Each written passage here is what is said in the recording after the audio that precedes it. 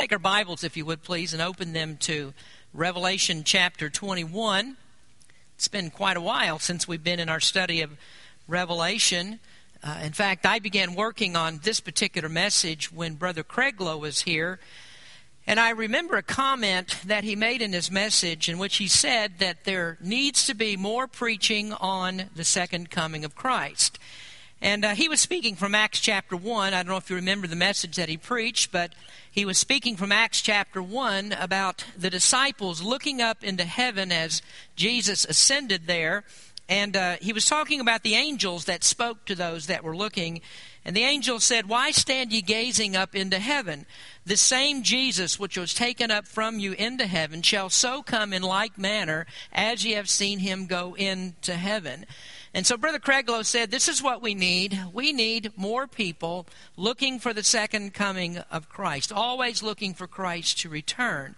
And I really do appreciate it when we have other speakers come, we have our missionaries come and speak to us. And I get the opportunity to listen to someone else, and I take the comments that they make gladly, and I find suggestions there for things that I need to change. But I'm happy that our church could not be justly criticized by anyone for not preaching about the second coming, because we've been on that subject more or less for about 3 years now, talking about the second coming of Christ.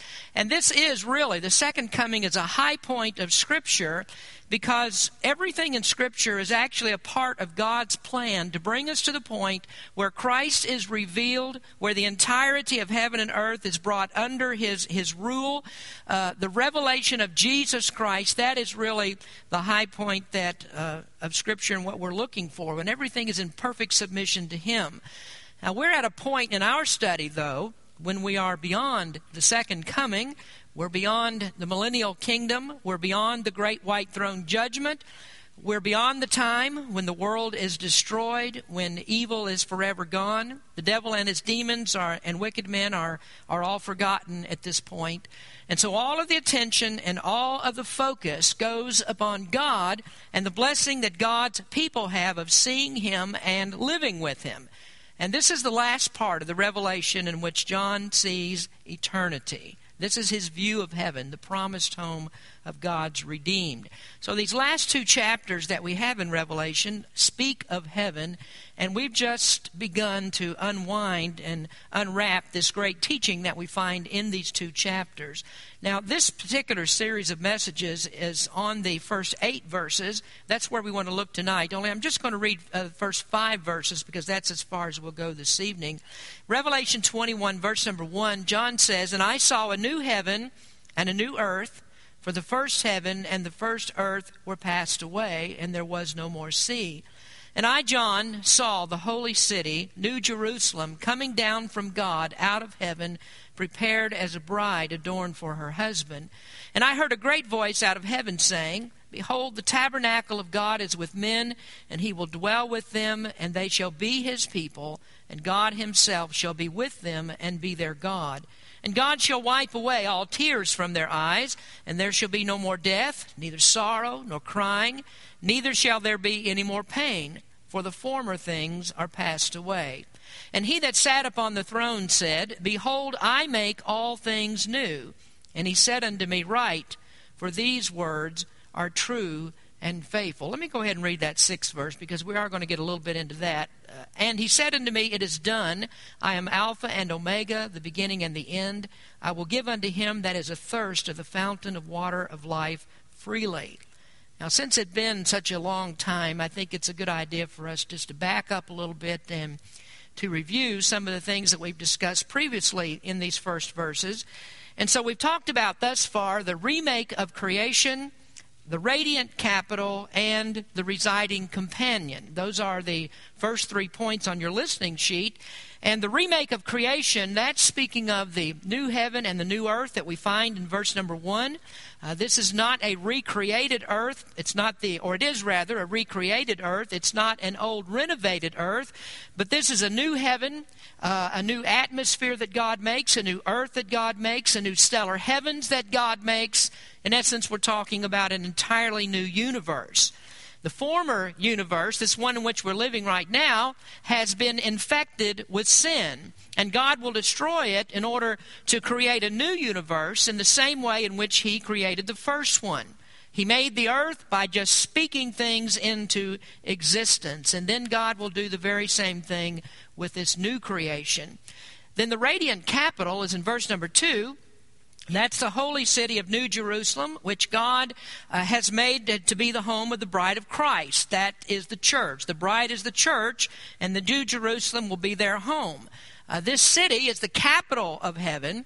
It's not the old city. We talked about that. It's not the old city that's on earth, but this is the real Zion. When the Bible talks about Zion, this is the real one because this is an incorruptible city. It's always been in existence in heaven, and it's just now waiting for its inhabitants to take up their residence there. Then thirdly, we discussed the residing companion. The new heavens and the new earth are great, and this New Jerusalem is certainly great. It's an unimaginable city, but I really do think that the best part of this entire section is in verse number 3, where it says, "Behold, the tabernacle of God is with men, and He will dwell with them, and they shall be His people, and God Himself shall be with them and be their God." That is the highest expectation of every Christian, and that is we shall see God, and He will live with us. Now, the word tabernacle in the Scriptures means a tent, and it's used in the sense of a dwelling place. And it's really a beautiful picture that's drawn out of Old Testament typology. John used this same language in the first chapter of the Gospel of John when he said that Christ came and He dwelt among us. In chapter 1, he says that in verse number 14 that Christ was made flesh and He dwelt among us. And that's that very same word tabernacle that we see in other places of Scripture. The same word that we find in Revelation to show us that as surely as Christ came and dwelt among the apostles, dwelt among men, that they were able to see Him and touch Him and be with Him, so it will be with the invisible God. He will live with us in heaven. He will be our God, and we will be His people. So you have a perfect God with perfect people living in a perfect place. And there's no way that we can exceed that. I mean, there's nothing higher that we can look forward to. There's nothing that gets better than this. I mean, what more can you ask than we will see God and live with Him? But there is actually more here. We don't stop with that particular verse. The Revelation doesn't stop there, although if it did, I'm sure there's none of us would complain. I mean, this is plenty enough. But God explains more, and He gives us even more assurance that everything that we have in this old world is gone, and there is a new existence that far exceeds our wildest imagination. So we've never seen anything like it before. We have this sure hope that every bad experience that we've had in this life is not going to be duplicated in heaven.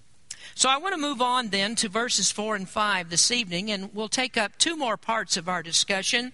And fourthly, let's talk about the removal of cares. In verse number 4 it says, "And God shall wipe away all tears from their eyes, and there shall be no more death, neither sorrow nor crying, neither shall there be any more pain, for the former things are passed away."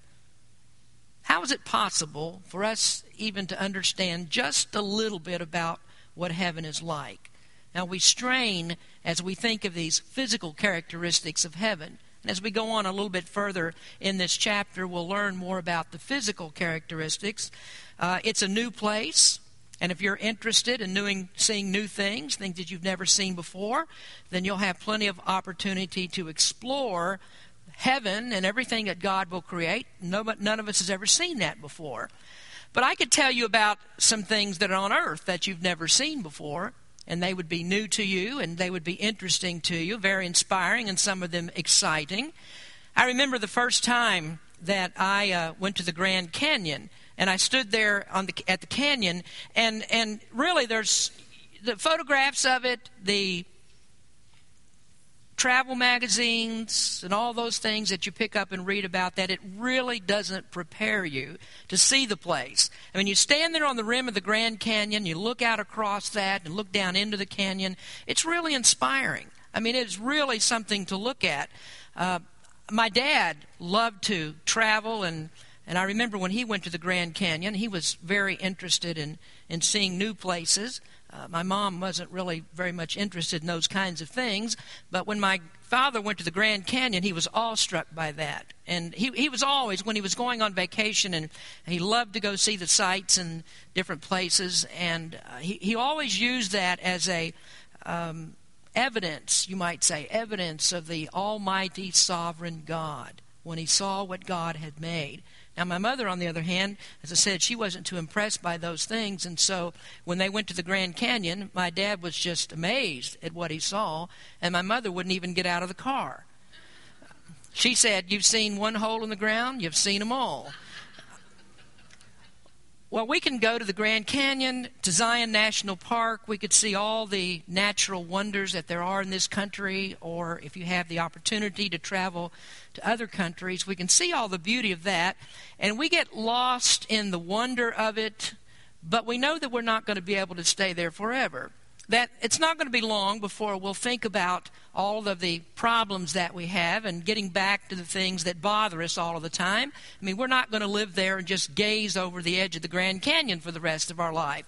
And whenever I go on vacation, I have just a few minutes to enjoy the sights that are there, and then as soon as I'm done with that, I'm worried about how in the world am I going to pay for this. So you have those problems, you have those cares. And my point here is that as beautiful as heaven is, heaven itself would not be sufficient to satisfy us for very long if there wasn't something very different about us. If we weren't different, then we would just look at heaven, we gaze at that, and then we go right back to the same problems that we have here, thinking about all the things and all the stuff, all the ways that we've messed up and all the things we have to deal with in this life. So there has to be something very different about us as well before we're going to enjoy heaven. So verse number 4 tells us how different that our lives will be. So how are you going to get that point across? How are you going to deal with that and make people understand how different their lives will be? Well, the way that John does this, the only way possible, is to take all of the negative things that we experience on a daily basis and reverse those.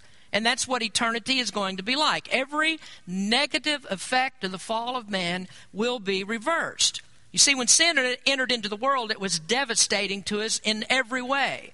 Our thoughts, our motives, our will, our bodies, our spiritual abilities, everything was affected negatively, and everything in man was ruined by the fall. So we find here, as we look at heaven, that God is reversing all of those negatives. And the way that we understand this is that instead of God telling us what it's going to be like, which is something that we don't understand, He tells us what it won't be like. Because He's talking about things that we have already experienced. We know what these things are. Now, I hope that makes sense to you, and I think that it does. So here we find a series of negatives telling us what heaven will not be like. Now, the first thing that John says here is that there is going to be no more crying in heaven. There won't be any tears. There won't be any sorrows. And those are the source of our tears. Sorrow is an inevitability for us. Job 5, verse 7 says, "Yet man is born unto trouble as the sparks fly upward." So there's none of us that escapes life's sorrows. We're all born to it. There's never been a person that ever lived that didn't have cause for troubles and reasons for sorrow and crying. Our prayer page is filled with people that for one reason or another have sorrows, or they're the subject of sorrows for others.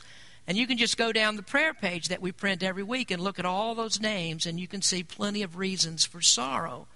Last month, we revisited 9/11. That was the 10th anniversary of 9/11. And I don't know how that affected you, but I watched some of those things on television again and sort of relived some of those experiences. And probably you remember what you were doing on 9/11. I remember what I was doing. But I looked at that again, and I was just started choking up thinking about that again, just the devastation and all the lives that were lost. And so I look at our prayer page, and I see the results of that. I mean, I see names of people that are in the military that we're praying for, and they're in Afghanistan or in Iraq, and you think about all the tension that's there, and you think about the anxiety that you have about those men could possibly be wounded or killed. And then we have people on our prayer page that have been diagnosed with cancer, and our heart goes out to them because they're facing such a dreaded disease. Just last year, my wife was diagnosed with chronic liver disease.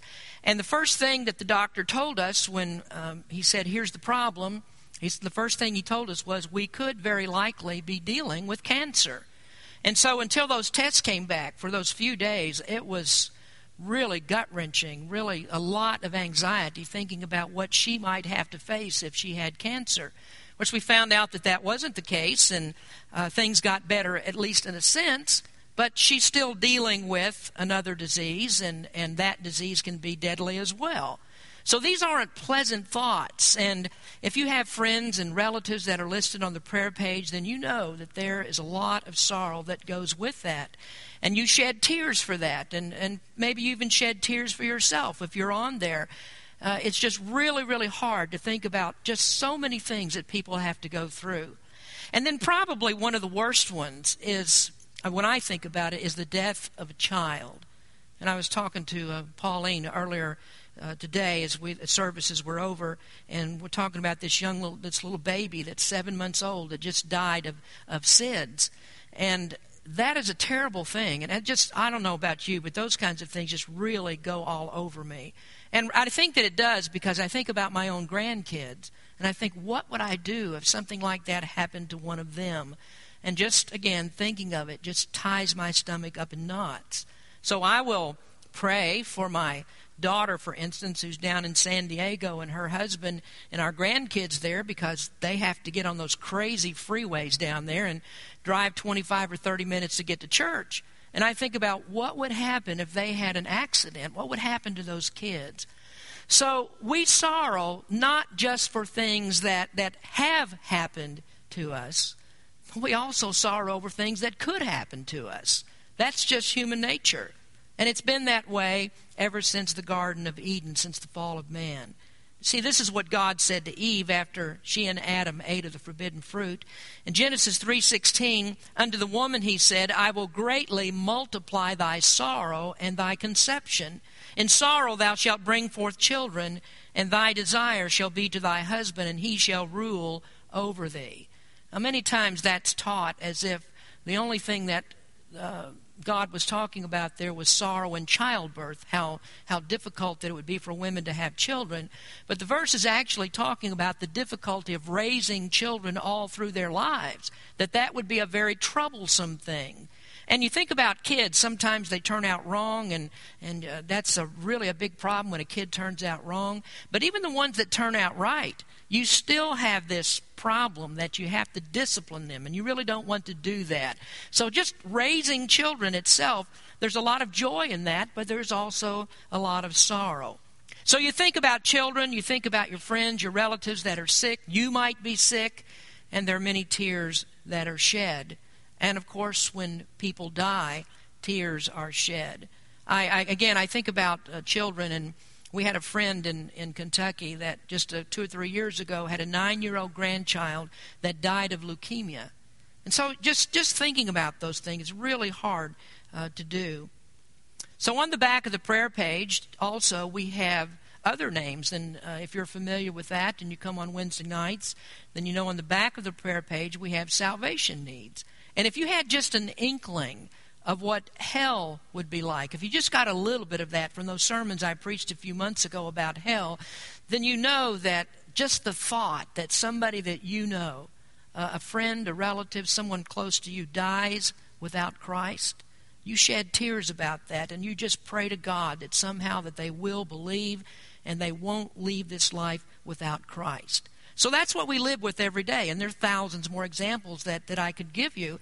But heaven, then, wouldn't be really too great. Even with all the beautiful sights that are there, it wouldn't be very great at all if we had to return to, or we had to live with all of the time, throughout eternity, sorrows and tears and heartaches and troubles that we have in this life. But in this verse, we find that there is hope here, because all the reason for the tears have been vanquished. All the reasons why we would be sad have been taken away from us. There are some who think that when we get to heaven that we'll think about all the subjects of life here on earth. We'll think about a friend who died without Christ, and we'll go into heaven shedding tears as we go through the pearly gates. Well, this is not what the verse means. It doesn't mean that God is going to dab away tears. No, at the time that you get ready to enter into heaven, all of those kinds of thoughts are gone. All the reasons are gone. And this is because our minds have been changed to be like Christ. And so we'll not enter into heaven with any tears. The Bible says the former things have passed away, and all things have become new. And then you notice there that he says that pain will be gone. Some of you live with pain constantly. It might be physical pain. It might be that you're just looking for a little bit of relief from your pain. Or it might be emotional pain, and that's sometimes the cause of sorrow and crying. And the Scripture says about that, no more. Neither shall there be any more pain. Pain is a huge issue in our country today. I mean, there's a multi-billion-dollar industry that deals with just this one thing, drugs to take away our pain. And so you read here in verse number 4, and perhaps you don't think too much about that. You don't think too much about pain, because if you have a problem, you just pop a pain pill and everything's nice and you feel real good for a while. You can get rid of pain. But go back and think about the Apostle John and the time that he lived in. There was no way to deal with those kinds of issues. Now remember, when we first started this study, we talked about how that the Apostle John was exiled to the Isle of Patmos. And many people believe that the reason that he was because the Roman government had attempted to boil him in oil to kill him, but he didn't die. And so they just exiled him to this rocky island called Patmos. And can you imagine for a moment the pain that must have been to have flesh that's boiled in oil, the soreness, the pain of that? Surely this Scripture must have meant something to John to say that there is no more pain. And then, of course, there are many other people living at the time of the Apostle John. As I said, they didn't have any way to deal with these issues of pain. And then we've read in the Scriptures about martyrs that died for Christ. And throughout the history of the church, there have been many martyrs. And one of the things that people have done in their persecution of Christians, they have been very inventive in the ways that they torture and killed people that were Christians, any ways that they could inflict pain. So you can imagine that a verse like this has a lot of meaning to people that really can't deal with the issue of pain. But John says, neither shall there be any more pain. Now that's a negative way of saying it, but that helps us to understand because we have experienced that. And now, or in heaven at least, all of that is gone. But here's one of the most important statements that we find in the verse. It says, and there shall be no more death. So secondly, there are no more cemeteries. There are no cemeteries in heaven. Now isn't that one of the main promises that we have in Scripture? Jesus died on the cross and he arose from the dead, demonstrating power over death. He ended death. Hebrews says, for as much then as the children are partakers of flesh and blood, he also himself likewise took part of the same, that through death he might destroy him that had the power of death, that is, the devil, and deliver them who through fear of death were all their lifetime subject to bondage. So that's the main purpose, that Christ became incarnate. He came in the human body in order that he might die. And if he died, then he must have the power to come back from the dead, or else all hope is lost. And so Jesus did arise from the grave. He destroyed death and destroyed the one who brought death. You see, one of the most graphic ways that this became real to me was when we were in Israel and we were at the Mount of Olives, and we were overlooking the eastern side of Jerusalem and the Temple Mount. And so we walked down from the Mount of Olives and across the Kidron Valley to enter into Jerusalem. And as you're walking down that hillside, on the left-hand side of you, there's a cemetery. And I have a picture of that for you here. It might be a little bit blurry. I don't know why those turned out so fuzzy. But there's a cemetery, and these are above ground. It's an above-ground cemetery. And then in the next picture, you see where they put rocks on top of the graves. Now, in Israel, they don't put flowers on the graves. They put rocks on top of them. And that's a whole lot cheaper probably than flowers, so it's probably a good thing to try to do. But they put these rocks on top of these graves. Well, the sight of all of those graves on the eastern side of Jerusalem overlooking the city, that was just a reminder to me that Christ one day is going to come and rule in Jerusalem. And for all of his people that are in their graves, God is going to call them out of their graves. All the graves will be opened. All the bodies of God's people will come out of their graves, and Christ will show that he's truly conquered death forever. Now, unfortunately, in this picture that you see here, this is a Jewish cemetery. It's one of the holy sites around Jerusalem. And sadly, those that are in those graves, most likely none of them will be resurrected to the life of heaven. Instead, they'll be resurrected to the second death and be their bodies taken into hell. I read this comment by J. Vernon McGee on this passage. He said, "I once knew an engineer who in the early days had a great deal to do with the planning and plotting of the great freeways which crisscross this country today. I asked him, is it going over the mountains or down through the valleys or crossing the rivers that's the biggest problem for you? He replied, the big problem is missing the cemeteries." And then McGee said, "This earth is a great cemetery today, but all of that's going to end. There will be no burying ground in the New Jerusalem." The Apostle Paul wrote in 1 Corinthians that death is swallowed up in victory. He let us know that death is defeated forever. And so in heaven, there's no one who will ever grow older. There is no decay there. Every form of death is gone, and heaven is a place of life. There's only life in heaven because of the victory that Christ had over the grave. And then to sum up that point, thirdly, we see that there is no more curse. Now, of all the reasons for tears and pain and sorrows and death, all that's gone, and it's gone because the curse is gone. God destroyed that when he blew the old creation out of existence. And so the new heavens and the new earth, this new universe, is incorruptible. There is no sin there. And we might also look at this, that heaven is forever purged of sin. I know that might seem like a very strange statement, but do you remember that Satan was allowed to appear before God after he sinned? He's the accuser of God's people, and the Scripture says he appears before God as our adversary to complain against us. And he's constantly reminding God of our sinfulness. Now, at one time, Lucifer, who we know as Satan, sinned, and there were angels that sinned with him. Now, where do you suppose that rebellion and that sin took place? Took place in heaven. So at one time there was, although strange, there was sin in heaven. But we also remember that in chapter 12 of Revelation that God removed Satan's access to heaven. And even though there is no angel since the fall of those original angels that can sin any longer, I mean, there are no other angels that are added to that rebellion of Satan, and there is no human in heaven that can ever sin, yet I think God makes the point to us that all the remnants of the curse, all of that is gone. Heaven is not going to be a place where there can be any sin. But mainly we need to think about the curse that was put on man, the curse that was put upon the earth. And the great impact of the curse is the fulfillment of Isaiah 53, or the great impact of that curse being lifted. And we read in Isaiah 53, "He is despised and rejected of men, a man of sorrows and acquainted with grief. As we hid, as it were, our faces from him, he was despised and we esteemed him not. Surely he hath borne our griefs and carried our sorrows. Yet we did esteem him stricken, smitten of God, and afflicted. But he was wounded for our transgressions. He was bruised for our iniquities.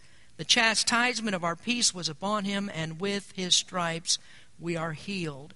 And so the complete fulfillment of those verses is when Christ takes away all effects of the curse. Our grief is gone, our sorrow is gone, our sins are gone.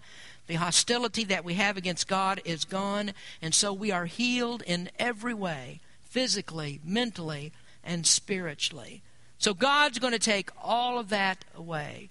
And we have these negatives here to accentuate the positives so that we can understand it. Now I want to finish then with this thought in verse number 5. It says, "And he that sat upon the throne said, Behold, I make all things new. And he said unto me, Write, for these words are true and faithful." So fifthly on your lesson sheet is the reign of the Creator. Now notice it says, he that sat upon the throne. For the past 50 or 60 years, every public school child in America, every student in a public university has been force-fed an education that insists that humans and animals are the product of an evolutionary process. There is no room for a sovereign creator God in that system.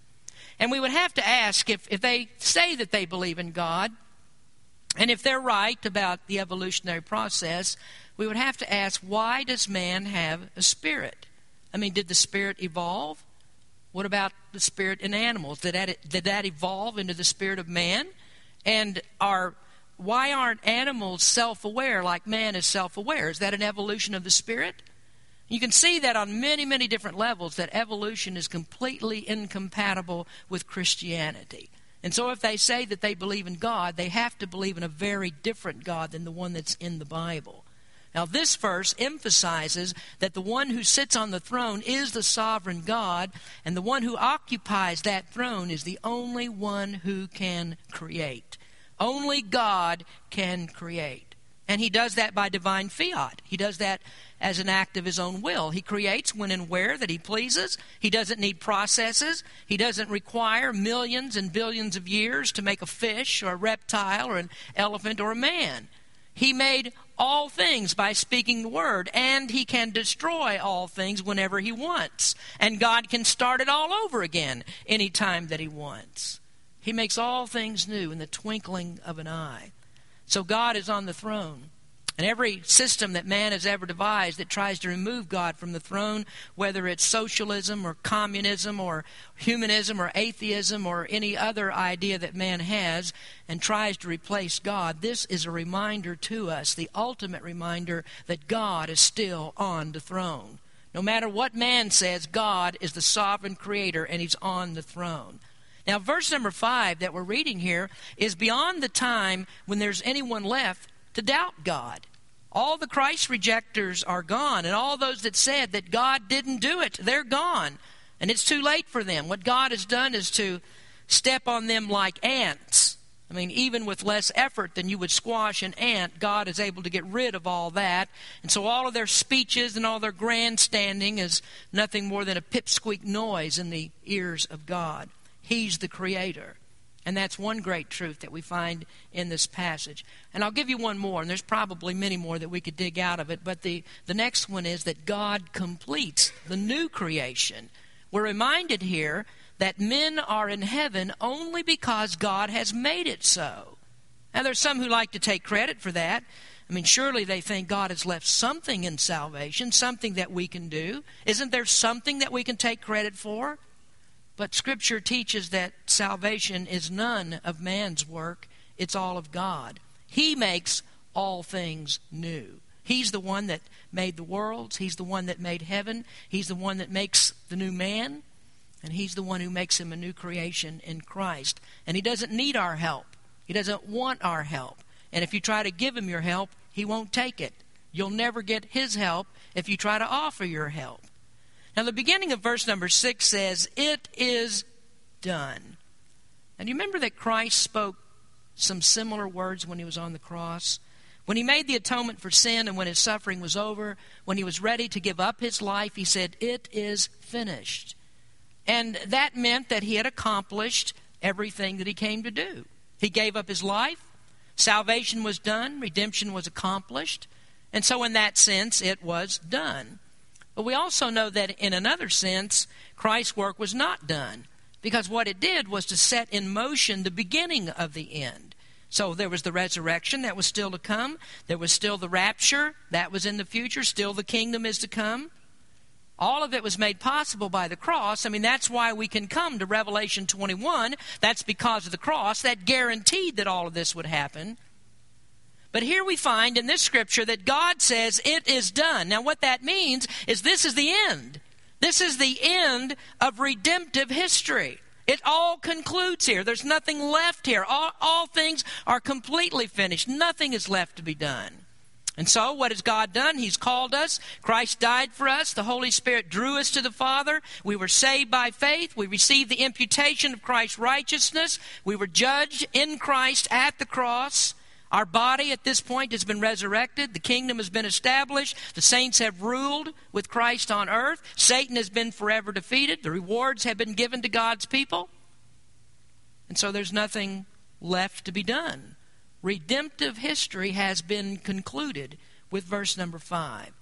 And so the new creation has reached the final place that God intended it to be. It started out in Genesis 1:1. In the beginning, God created the heaven and the earth.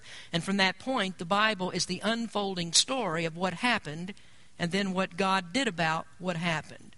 He created people to glorify Him, and they will glorify Him. And there are a lot of steps between Genesis 1:1 and Revelation 21 verse 6. Thousands of years of history have already occurred. Who knows how many thousands more that there will be? Could be a long time. But here John sees when man has reached the purpose of his creation, it's nothing but glory and honor to God for all of eternity. Now again, this book could have stopped at this verse, and who would complain about that? I mean, haven't we seen enough here to be content? I mean, even without any further revelation of any future events, we've already seen enough of God's providence, of His mercy and His grace. We've seen enough to be content. I mean, there's already here enough and more than enough that we can praise God forever and ever. But it doesn't stop here. Now, it's just like God to keep piling on the blessings. As the song says, He giveth and giveth and giveth again. So He has more for us. And thank God He does, because that's what keeps preachers in business. There's never going to be a day when we can exhaust all there is to talk about God. So God says, as far as redemption is concerned, it's done. God is done. But for me and you, we're never going to be done, because eternity is not long enough to praise God enough for all that He's done in saving us from our sins and giving us this place in heaven. And I talked about these kinds of things to Brother Mongo, and we'd just be sitting there talking, and all of a sudden, he's kind of like the Apostle Paul. You know, Paul, as I've explained to you many times in Paul's writings, he's just prone all of a sudden to stop and give you a doxology. That's Brother Mongo. He'd just stop and say, I sure do love God. I sure do love God. Well, that's why that we keep coming to church. That's why we keep reading God's Word. You know, I can finish a novel, I can finish a movie, I can finish a TV series and waste a whole lot of time doing that, but I'm never going to finish this book. And not a single moment that we spend in it is ever wasted. Well, we've come to the end of this message. Glory to God for that, you're probably thinking. But I'm not done. I'm not done with this series, and so we're going to come back next time, and next time, and next time, and next time, and a whole lot more next times, until God says, well, you're finished now. You can stop now. We'll keep preaching until He says that. Let's pray. Heavenly Father, we thank You for what we've read in Your Word tonight, and just the joy to think about heaven. Think about all the troubles and cares that we have, and to know that all of that's going to be removed from us, all the sorrows, all the pain. What a place that heaven will be. And best of all, as we've seen, You'll be there, and You'll live with us forever and ever.